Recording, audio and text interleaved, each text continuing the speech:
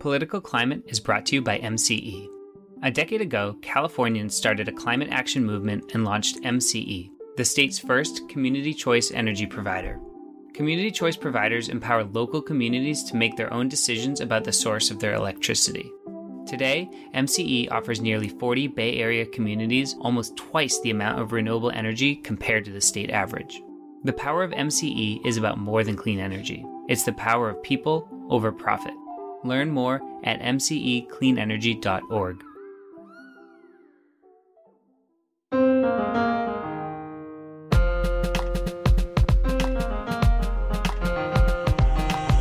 We can't just keep fossil fuels in the ground and hope our demand will go down as well, because it won't. As of now, we're seeing a lot of rhetoric that shows that demand will go down if countries actually implement the policies that they say they will. But we haven't actually seen a lot of actual policies. Hello, everyone. Welcome to Political Climate, a bi-weekly podcast on energy and environmental issues in America and around the world, presented by the USC Schwarzenegger Institute and in partnership with Canary Media. I'm your host, Julia Piper, and we are back again with my co-hosts, Shane Skelton and Brandon Hurlbut. And we also have on this episode, Amy Harder.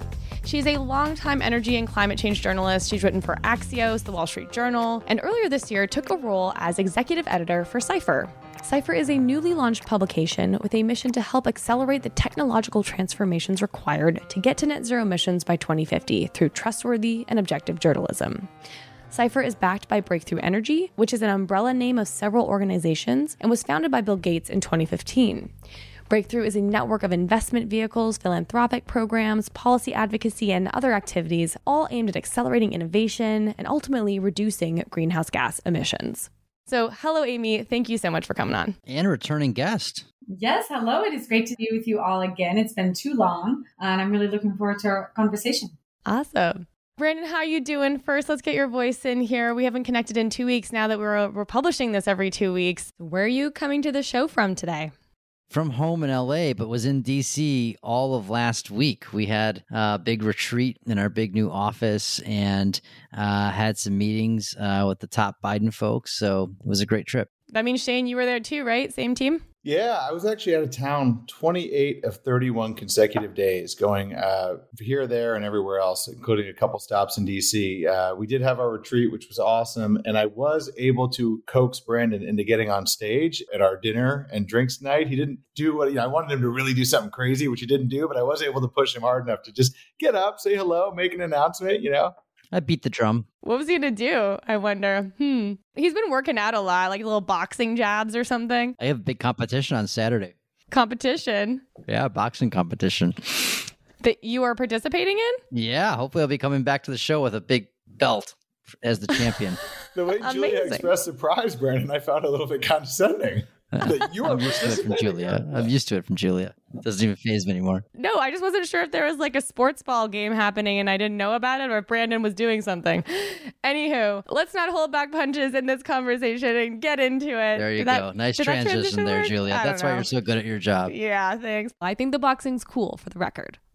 Okay, Amy, I want to bring you in here and get into the details. So you've spent over a decade covering energy and climate from DC.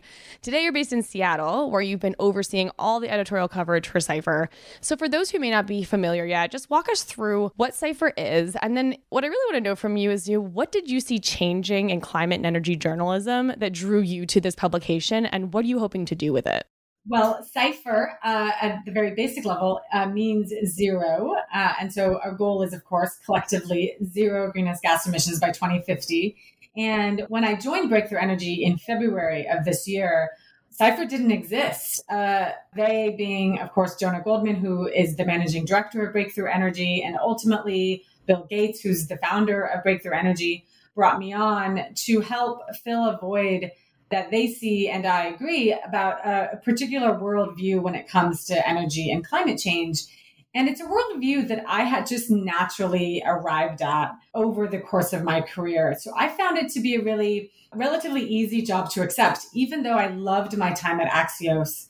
In a perfect world, they would have waited a couple of years because I wanted a few more years at Axios, but timing never works out exactly like you want it to in life. And so And that worldview, to me, makes a lot of sense. The basic premise is we need to drastically reduce the prices of new clean energy technologies, which includes wind and solar. But it's not just that. It's everything from wind and solar to clean hydrogen, to green cement, to sustainable aviation fuel. I think our conversation opening up this podcast is a sign that travel is coming roaring back and we're all hopping on planes. I'm heading to Salt Lake City this week, Washington, D.C. next week. And so needless to say, we need affordable, sustainable aviation fuel. And that has just, I think, come home even more in the light of the pandemic when economic concerns are paramount. We need to reduce the prices of these technologies. And that's the basic premise of much of what Breakthrough Energy does and much of what Cypher will be covering. And so my journalism won't change significantly. It'll just be more focused on the technology, and I'll be able to dive into the details more on a lot of these exciting technologies that Cypher will scrutinize, not because we don't support them or do support them, but because we need them, but we need to make sure that we do this right. That's interesting. It's like real world elements of it. Not that you weren't covering the real world elements when you're looking at policy, but also just this holistic look at what it's really going to take to decarbonize and get to net zero, which I feel like is a trend in and of itself, is that we are talking about everything now.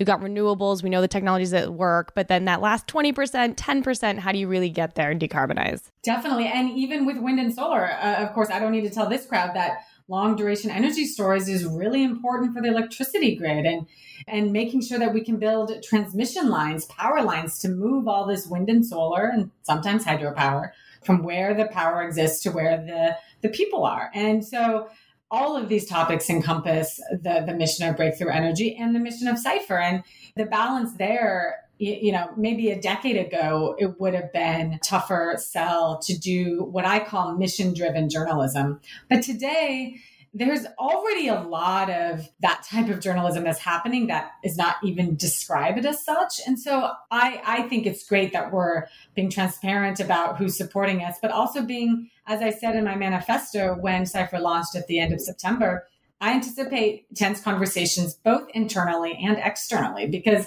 this is such a massive problem. We're not going to get there by always having easy conversations. Amy, how do you feel about being, out of DC? You're on the best coast now. How do you compare?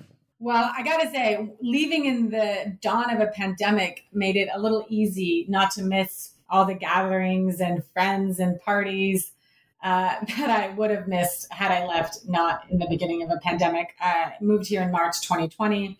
Before this job actually had even come on the radar, I have family here and wanted to broaden my horizon reporting. And I even had made the pitch to my editors at Axios at the time. Well, Seattle's closer to China, so I'll do lots of reporting in China because that's where the energy story is. Clearly, I have not gone to China. Don't really have any imminent plans to. But I love being here. I was in DC for 12 years, so I don't miss it. There's certain aspects of it that I'll need to go back for and that I will miss. But I think now there's so many reporters in DC that are chasing around lawmakers. There's how many reporters circling Senator Manchin asking what he thinks about the latest bill. I don't need to be the 51st reporter asking him those questions. I don't remember you ever being a TikTok reporter, right? You were always sort of digging into details and doing some deep dive coverage, at least as long as I've been paying attention. But I don't remember reading your work and saying, so-and-so said this yesterday and this today. I definitely did some of that in the early days when I was at National Journal. I basically lived up on Capitol Hill, and I really value that experience. It got me to know a lot of the senators and Congress people. Senator Manchin, would recognize me at a certain point in all of our conversations about this. But, once you've done that for a few years, for me, I got a little bored. And so now, a whole new world has opened up. I'm talking to entrepreneurs and I'm immediately focusing very global because that's so important to our mission and to making energy technologies affordable for the entire world.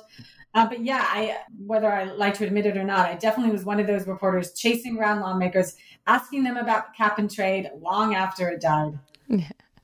Yeah, I kind of feel like Green Tech Media, where I used to report, was kind of ahead of its game in a way. Like they were covering the clean energy transformation starting back in like 2009 or something from the business perspective. And it was small companies. They weren't, going that far. And here we have Brandon, he's in the investment side, and you can probably speak more to the deals, but there's a huge amount of money flowing into this sector. You have people like Bill Gates making this a top priority. Like things have changed a lot in a decade, which is crazy. And now it's getting the journalism and media attention I think it deserves as well. From Cypher and also through Canary Media, we have to say, which, also launched recently and has done an excellent job at covering the clean energy transition. And I don't just say that because they're supporters of the show. One thing you mentioned, Amy, was the tough conversations. And there is one conversation we have not tackled on this show yet, which has to do with the energy crisis that people may have been hearing about in the news. This is with fossil fuel prices skyrocketing in many places around the globe. We've seen China have an energy supply crunch, Europe as well. Consumers are feeling it in their pocketbooks here at home, which has had political implications. You've written about this for Cypher recently. I'm wondering if you can set it up for our audience a little bit of what you found when you looked at what the energy crisis is and to what extent the clean energy stuff is related to it. The energy crisis, and by that I mean there's been skyrocketing natural gas prices and electricity prices in Europe. A few weeks ago, we saw shortages of coal in China and India. Here in the United States, we're also seeing incredibly high natural gas prices. About half the homes in the U.S. heat their homes with natural gas, so that's really concerning. Propane has also gone really high, and so as we head into a potentially cold winter, this is all very concerning from an affordability perspective, just putting aside the climate conversation. The reasons for this current energy crisis, although it's unfolding differently around the world, boils down to the pandemic. The pandemic has created this huge whipsaw of a pendulum swinging. Oil prices went negative in April of 2020. So it's natural that we're seeing this extreme other end of these fossil fuel prices. And it really has nothing to do substantially with the clean energy transition. Sure, in Europe, offshore wind has been less windy, and that has contributed to it, but it's really been a relatively minor cause. But the problem is that perception is often reality, particularly in politics, when people who don't support the energy transition will cite these high energy prices as examples of why we can't transition. And the tough part is that, in fact, if we don't manage the energy transition in an orderly way, which is a word the International Energy Agency uses, it could, in fact, cause high oil, natural gas, and coal prices in the same way we're seeing high prices now. And so even though the high prices today are caused by something totally different, it's not untrue that this couldn't happen in the future. And that's so many double negatives. I'm hitting myself for that. But, for this week's edition of Cypher, I interviewed the executive director of the IEA, Dr. Fatih Birol. And he's been all over the media about this. And he says we need to make sure that while we're reducing the supply of oil, natural gas, and coal, which we're doing pretty well, we also need to reduce the demand for it. And that has been less successful because countries have been reluctant to issue the policies that really take a bite out of demand. And that opens up a whole nother can of worms. But eventually you need to reduce both demand and supply, and you need to do it in a gradual, orderly manner. Otherwise, you're going to have spikes in the years ahead, and that could stall the transition. You have one of my favorite diet-related analogies I think you came up with at Axios about we're adding a side salad to pasta, but not taking away any pasta when it comes to like adding clean energy, but not removing any fossil fuels. And I think you used a similar kind of analogy in your recent Cypher column. So walk us through that and what it has to do with this volatility in energy markets. To lose weight, technically, you could just stop eating altogether, but that wouldn't last very long because you would get hungry. And so just stopping the supply of fossil fuels won't get us to reduce demand. Eventually, we'll get hungry for that fossil fuel and go back to the well to get more. And we'll pay a heck of a lot more for it. In order to lose weight gradually, you need to slowly lower the amount of calories you're intaking, exercise a little bit more, and maybe exercise can be the renewable energy in this sort of warped metaphor. And you need to do it gradually over a period of time, just like we need to do the energy transition over a relatively gradual, but still on a historical scale, rapid pace. But we can't just keep fossil fuels in the ground and hope our demand will go down as well, because it won't. As of now, we're seeing a lot of rhetoric that shows that demand will go down if countries actually implement the policies that they say they will. But we haven't actually seen a lot of actual policies reducing demand for fossil fuels, which is kind of outrageous considering how much rhetoric we've heard about it. One of the strangest things, to me about this supply crunch and the prices, and obviously people are rightfully concerned, is that, we talked about Brandon being an energy investor. I am also someone who likes to invest, and I do it poorly, which is why I don't do it for a living. And I know from experience, commodity prices are volatile and often unpredictable unless you're in a known, supply crunch or surplus.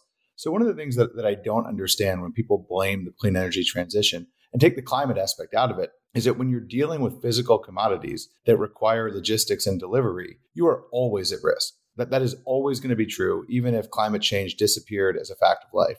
And so I guess what I'm struggling with, and I'm curious because you said perception is reality, and that's true, but sometimes it's a forced perception because I think certain parts, of the economy and of the political ecosystem want to believe that fossil fuels are always the best. And in certain use cases, at certain times, they may end up being cheaper. That's absolutely true. But you are going to accept commodity price volatility if you continue to rely on physical commodities, and no one seems to want to acknowledge that.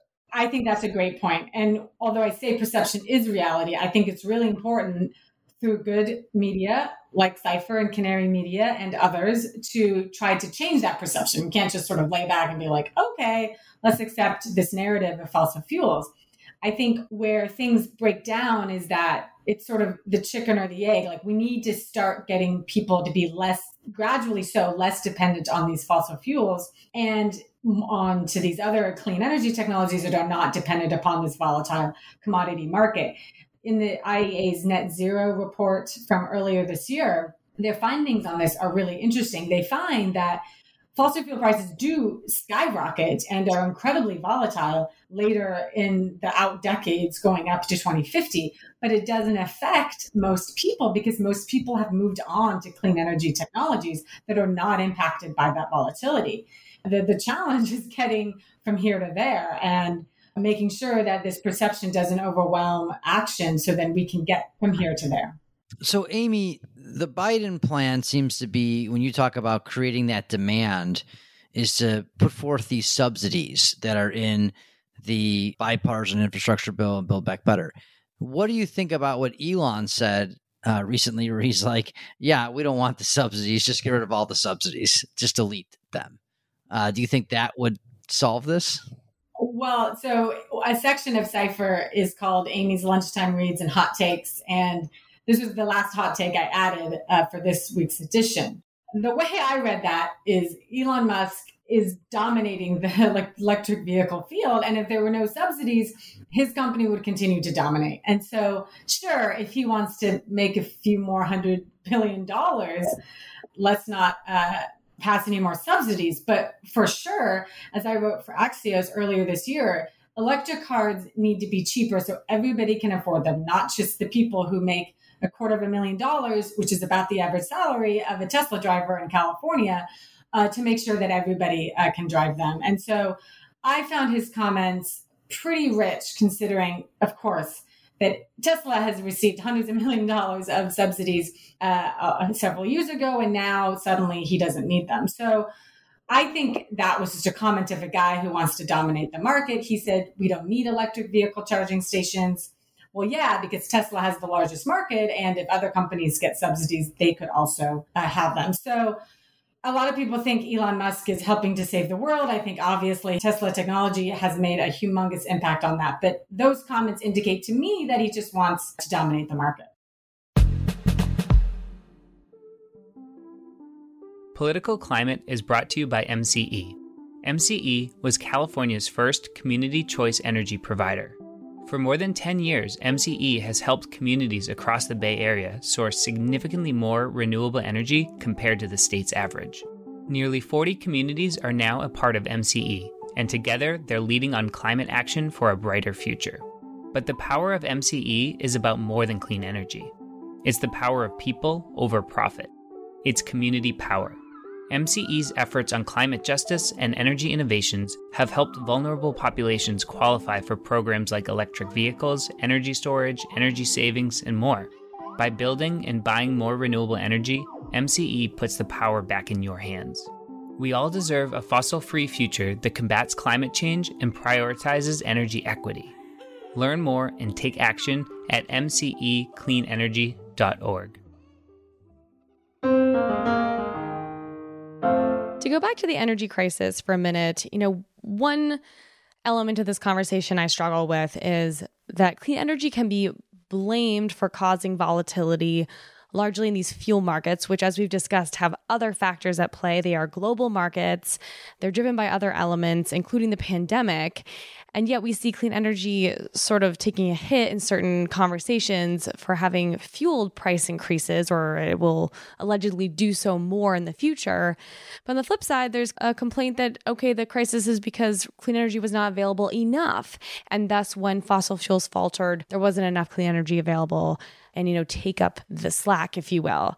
Which just seems like an impossible situation to expect clean energy to have been there to step in when we're seeing these other conversations undermine the same resource. So that's one point. I think it also begs the question, though, how this will then translate in the minds of, consumers and politicians and people who are making decisions. So it's interesting how this becomes quite political all of a sudden. And certainly there are interests at play. And so just to round it out on the energy crisis, do you think this will affect things like what countries commit to following COP? Do you think it'll affect what the U.S. is looking at in terms of passing the Build Back Better Act? Or are you seeing this discussion on energy prices kind of in a separate area from those dialogues? I think a few weeks ago when this was super top of mind for Europe, you saw some concerns about that. Europe is one good test case. If Europe backtracks, then that doesn't bode well because Europe is the most progressive continent on earth when it comes to climate change action. So I would be looking to see how Europe handles this winter. Obviously, they're trying to be dependent upon increasing their natural gas supplies from the U.S. and potentially Russia. Which, maybe in the short term, we're going to need some natural gas. That type of commitment may help smooth out the transition to a future without natural gas. Is one reason why the European Union is considering including natural gas in its green taxonomy, which is basically finance rules for investing. So we'll see how this winter goes. For now, it doesn't seem like there's been any major backtracking on policies, which is really important. Senator Joe Manchin, of course, a pivotal vote in the Senate, has made some comments about this, but so far it hasn't seemed to have derailed too much. I guess we'll see what happens on the political side as we head into 2022, which is a midterm election year. And I know for progressives, it was a bit of a black eye when Biden showed up at COP26 calling for climate action globally and then called on OPEC to increase production at the same time, which was a little bit of a mixed message there, to say the least. There definitely does, on its face value, appear to be very, very mixed. I will say, though, that is part of this sort of 3 steps forward, 2 steps back thing, where you can't just take 5 steps forward and no steps back. There needs to be, particularly in response to the swinging pendulum of all the supply shocks of the pandemic, this was always going to happen. And so I can see from a political perspective why the Biden administration is doing this. Hopefully, though, that this type of calling on OPEC, continuing to issue some leases for oil and gas, that also needs to be met just as stringently with policies that are going to help bring more of these clean energy technologies to market. I take issue with that, though, Amy, and I'm curious to hear from any of you all, not on the oil production. I don't care about that. But really, when we talk about being reliant on overseas producers for things that we need. So let's say we get past oil and gas. Let's say that our economy just doesn't run on fossil fuels. We have a clean energy future. Well, we rely on critical minerals. As you know, we rely on nickel and zinc and cobalt and lithium. And we are in the same position that we've always been in with oil and gas, where we'd rather ask OPEC to produce than produce it here, even though we produce it in a cleaner and more responsible way. Not sticking up for the fossil fuel industry, but as I look forward towards the clean energy industry, which we're all interested in, aren't we going to face the same issues? If China controls every part of our supply chain, aren't they the new OPEC for our clean energy future? And do you see what I see as a confrontation of ideologies, which is we need to be zero emissions And then also we can't provide any of the resources that we need to be zero emissions here in the United States. Oh, I think the battle over critical minerals is just emerging now and will be the defining challenge of the clean energy transition when it comes to geopolitics. And so I think I actually wrote an article a couple of years ago saying China will be the new OPEC in the clean energy future. The difference, though, there's some important nuances. Oil is liquid. It's, as of now, a commodity market where prices can be very volatile. At least with minerals, it can be a little bit more stable, although obviously China is already dominating in this area. And so that's why, the U.S. is trying to have allies. For example, Australia is a big producer of some of these minerals. But I think one challenge that we face, as you mentioned, is that although everybody wants clean energy, they certainly don't want to mine in their backyard that might be mining for these minerals here in the United States. So the whole not in my backyard opposition, which is plaguing a lot of the renewable energy industry, is also already starting to plague this issue. And so I think, yes, certainly agree with you on this. And that's something that the administration is definitely very keen to try to avoid. But China's already quite far ahead in this game. It's definitely a Biden administration talking point, move more manufacturing here. But of course, the actual supplies that go into that is another question. And it sounds, though, like the U.S. does have some of these resources. We just haven't really tapped into them. And I'm not sure what the latest science is on how much of each resource we have. But it's interesting to see the dialogue shifting. But then you get into a little bit of this next topic I want to touch on, which is NIMBYism, not in my backyard issues, which could happen when it comes to extraction, even of minerals and things for clean energy resources, and also for deployment of projects that are clean energy. We have this momentum building around this whole sector.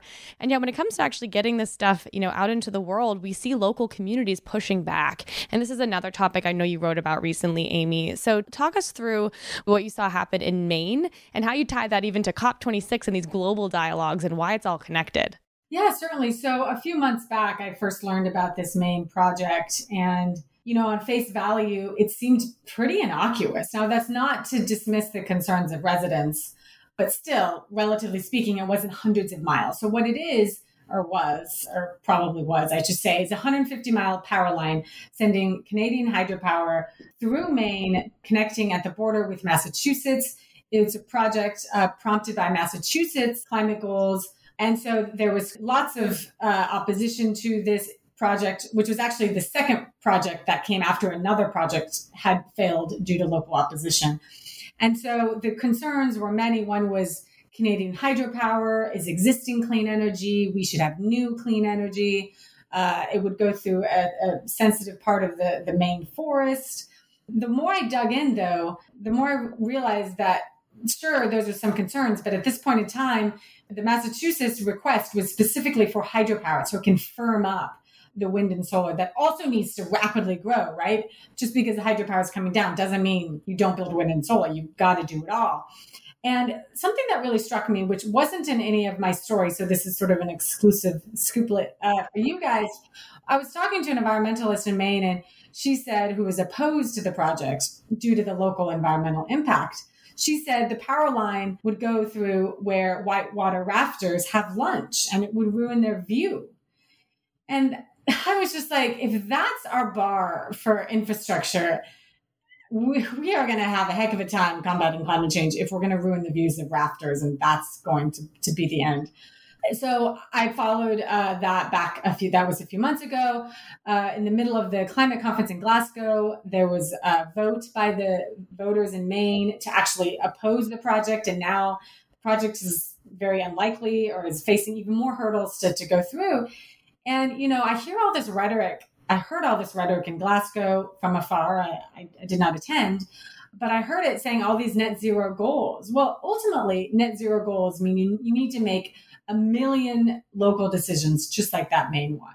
And we can't even do a relatively easy, small project. And so it raises a lot of concerns about what big things our society can do. And just one last thing on this, I just want to emphasize, I don't think we should bulldoze over people's concerns.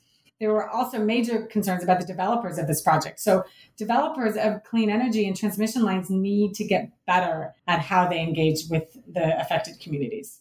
And Amy, it's funny you said that. This goes back to, this podcast is not combative, right? Like when we started this out years ago, it was sort of a right-left crossfire kind of thing. But and you became a Democrat. According to you. But I am an environmental and climate evangelist, despite the fact that I, vote Republican for every other possible reason. Having said that, insurrection. I do think that we ultimately have to make choices, right? And so I always said at the beginning of this podcast when it was combative, what is it that we're trying to achieve? If we're trying to address climate change, if we genuinely believe, and you guys have heard me say this a million times, that is the largest threat to mankind at this moment, we need to make choices. Nothing comes with a platter of everything. And based on what you just shared, I'm actually quite frustrated, not with you, of course, but with it, no one is getting there. No one is getting to the point where you say, this is a huge threat, it's a crisis, and we're going to address it. Every other single parochial interest seems to outweigh this one, even though people pretend that they care about this one. Do you see any breaking of that dam, or is that just sort of where we're going to be for a while? I'm starting to see it. One of my other lunchtime reads and hot takes was an article by the AP about a new coalition forming in New Jersey that includes offshore wind developers, but also residents that support it. And, that's the way that we need to get these projects done. There needs to be coalitions built before some of these projects go through. So there is buy-in and support from the beginning. So I thought that was really great. I also think, to your point about parochial interests taking over, ultimately, so many different interest groups, they care about climate change, but they also care about other things. For example, the Sierra Club doesn't love nuclear power. In fact, their official position is they oppose it, even if sometimes they don't fight keeping open existing reactors. But there isn't really a lot of organizations that, number one and number two, number three, are reducing emissions. And a small plug for Cypher and Breakthrough Energies, that's really what we're trying to do. And so I think we need more of that, and we're starting to see more of that. But, this is a race, and we have no time to waste. And right now we're wasting a lot of time by complaining about the whitewater rafters who don't have a view during lunch. And just to remind ourselves, we are talking about a power line, okay? This isn't a pipeline. Anyways, I was just flabbergasted by that. Yeah. I mean, that's just one scenario. And I know that there are others, in other parts of the country and around the world. So I want to go to Brandon because he's so good at injecting some positivity in here. And we've talked about some of the challenges facing the energy transition in the spirit of good journalism and Amy's background and just treating the energy system for the complex thing that it is. But this is a political podcast. So Brandon, what do you think this all means for the Biden administration as they do try to sell their Build Back Better agenda and their climate record? They're going to still run into these hurdles in deploying and actually getting these solutions out into the world. They do have to deal with inflation and the energy prices. How do you think they're going to grapple with these challenges we're seeing? They have to connect how these policies are going to reduce prices for people and make their lives better. We were talking about the supply chain. America can own this. We can bring those jobs back here. We can have manufacturing jobs here. On lithium, there is this Salton Sea right in the middle of, Central California that people think could be like the Saudi Arabia of lithium. And so that could be a great economic boost, in an area of this state that could really use it. So I really think they need to connect those dots for people. And it's not really working yet, but maybe once, because right now it's been all this process and sausage making and Joe Manchin, Kyrsten Sinema. But hopefully they can get that money flowing soon and get these projects going and then lift up and tell the stories of all the benefits that they're creating. Brandon, 2022. No, I'm kidding. And that's some of the things we're going to be doing at Clean Energy for America because they can't do it alone. We need outside groups to help them. And I know when I was at the DOE, it was hard to get connected to what was happening on the ground. You can feel so far removed from that. So we need groups to be, facilitating the education process. I mean, the DOE alone with Build Back Better could get $100 billion, right? I mean, that is a lot of, funding to move. And so, Brandon, for context, can you remind people what you guys were dealing with? The Recovery Act, we got $30 billion, EERE grants, weatherization money and smart grid money, all of that, right? And that was enormous. It was an enormous challenge. But we got it in February of 2009. So we had that time to get it going. I can't remember if we talked about it on the show, but the DOE chief of staff, Tarek, who is my job that I used to have, said we got to hire 1,000 people.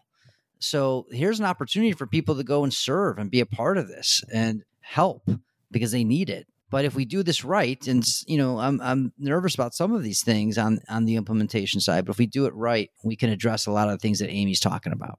I mean, the sheer bureaucracy of hiring 1,000 people, in time to then do the work that needs to be done before the next presidential election.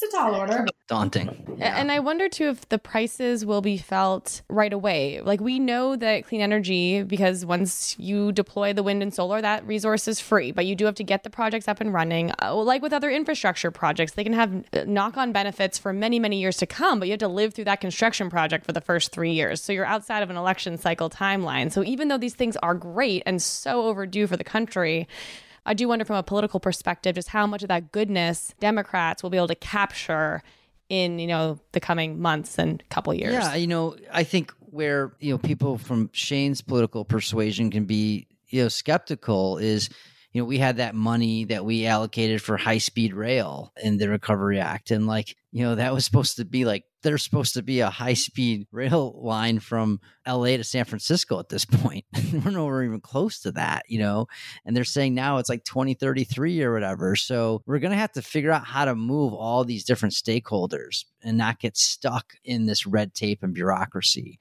When President Obama, we had Hurricane Sandy, I remember in our meeting with him, he said, I don't want to hear about any red tape. We need to get the power back up. We need to get this fuel moving. And if there's any red tape, I want to hear about it. So they're going to, hopefully this Mitch Landrieu, can sort of serve in that role where people are able to identify points of failure and you can get that White House authority, to move some of this.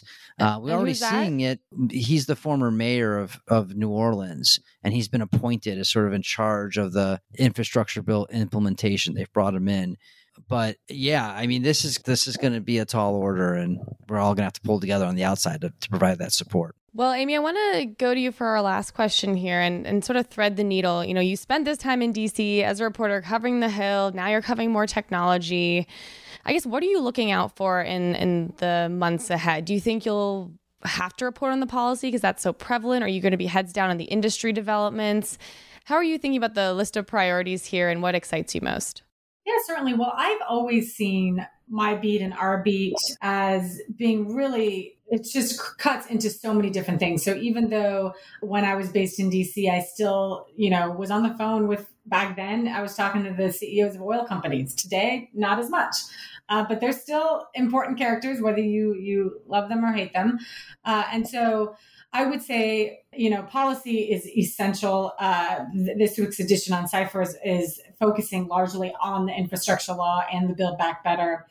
But it's not just that. It's this perspective for Cypher, which is I think the perspective that we all need to be looking at when it comes to tackling climate change is how can this be done on a global scale and a global level? So my interview with the IEA executive director talks about the importance of the infrastructure law, but also the Build Back Better passing from a global perspective. And sure, it wasn't what a lot of people wanted, but it's still, as we've been discussing today, historic amounts of funding. And so policy will be a big thing I'll be focusing on. But what I would love to do when travel becomes easier and I get more support from a journalistic perspective at Cypher, I or the people we hire would love to go out and be on the ground and talk to the people who are building these green hydrogen plants in Europe or the US and where these long duration energy storage facilities are being built and direct air capture. And so my goal for 2022 would be to go out to one of these hubs that are going to be built in response to the infrastructure law and talk to the CEO whose company is building it and talk about how that could affect, okay, well, if you build a direct air capture plant in Texas, can that technology be exported to China or to India? Because ultimately we need everybody in the world to come along for this ride. Sounds like some of that connection making that Brandon was just talking about between the policy world and then the real world and, getting the whole entity moving in the same direction. Julia, I wonder if we can do some of that with the podcast. We're going to have visibility into some of these briefings that the administration will organize based on topic to learn more about how to access all this new funding. Maybe we can serve a role and, shine a light on some of that for people. Absolutely. We should use the podcast for that, for sure. And if anyone listening, knows of ways we can help do that and really bring industry and policy together and help talk about that in the context of these massive pieces of legislation that we're seeing move forward, would love to do that and find new and interesting ways to do so.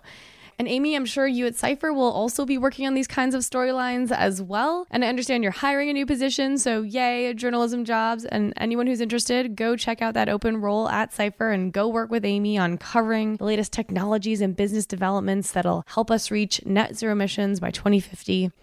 Well, there's so much else we could talk to you about, Amy. Really, thank you again for joining us. Always a pleasure. Yeah, thanks so much. This was so much fun. Thanks, Amy. Thank you, Amy.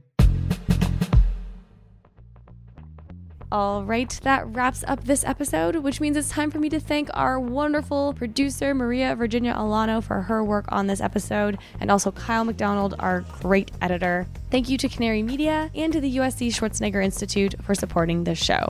If you are a listener and you have not yet hit subscribe, now is the time. You can catch us on Apple Podcasts, Google Play, through Spotify, through Stitcher. Hit that subscribe button and you can catch all of our shows. We publish every 2 weeks, which means we'll have another episode coming out just before the end of the year, which is a great time to catch up on past podcasts. In the meantime, feel free to tweet at us at POLI_climate. That's Polly_climate on Twitter. We're also on Instagram by the same handle. We share updates there and look for show ideas from our listeners. So please feel free to engage. We really love to hear from you. With that, I'm Julia Piper. Over and out.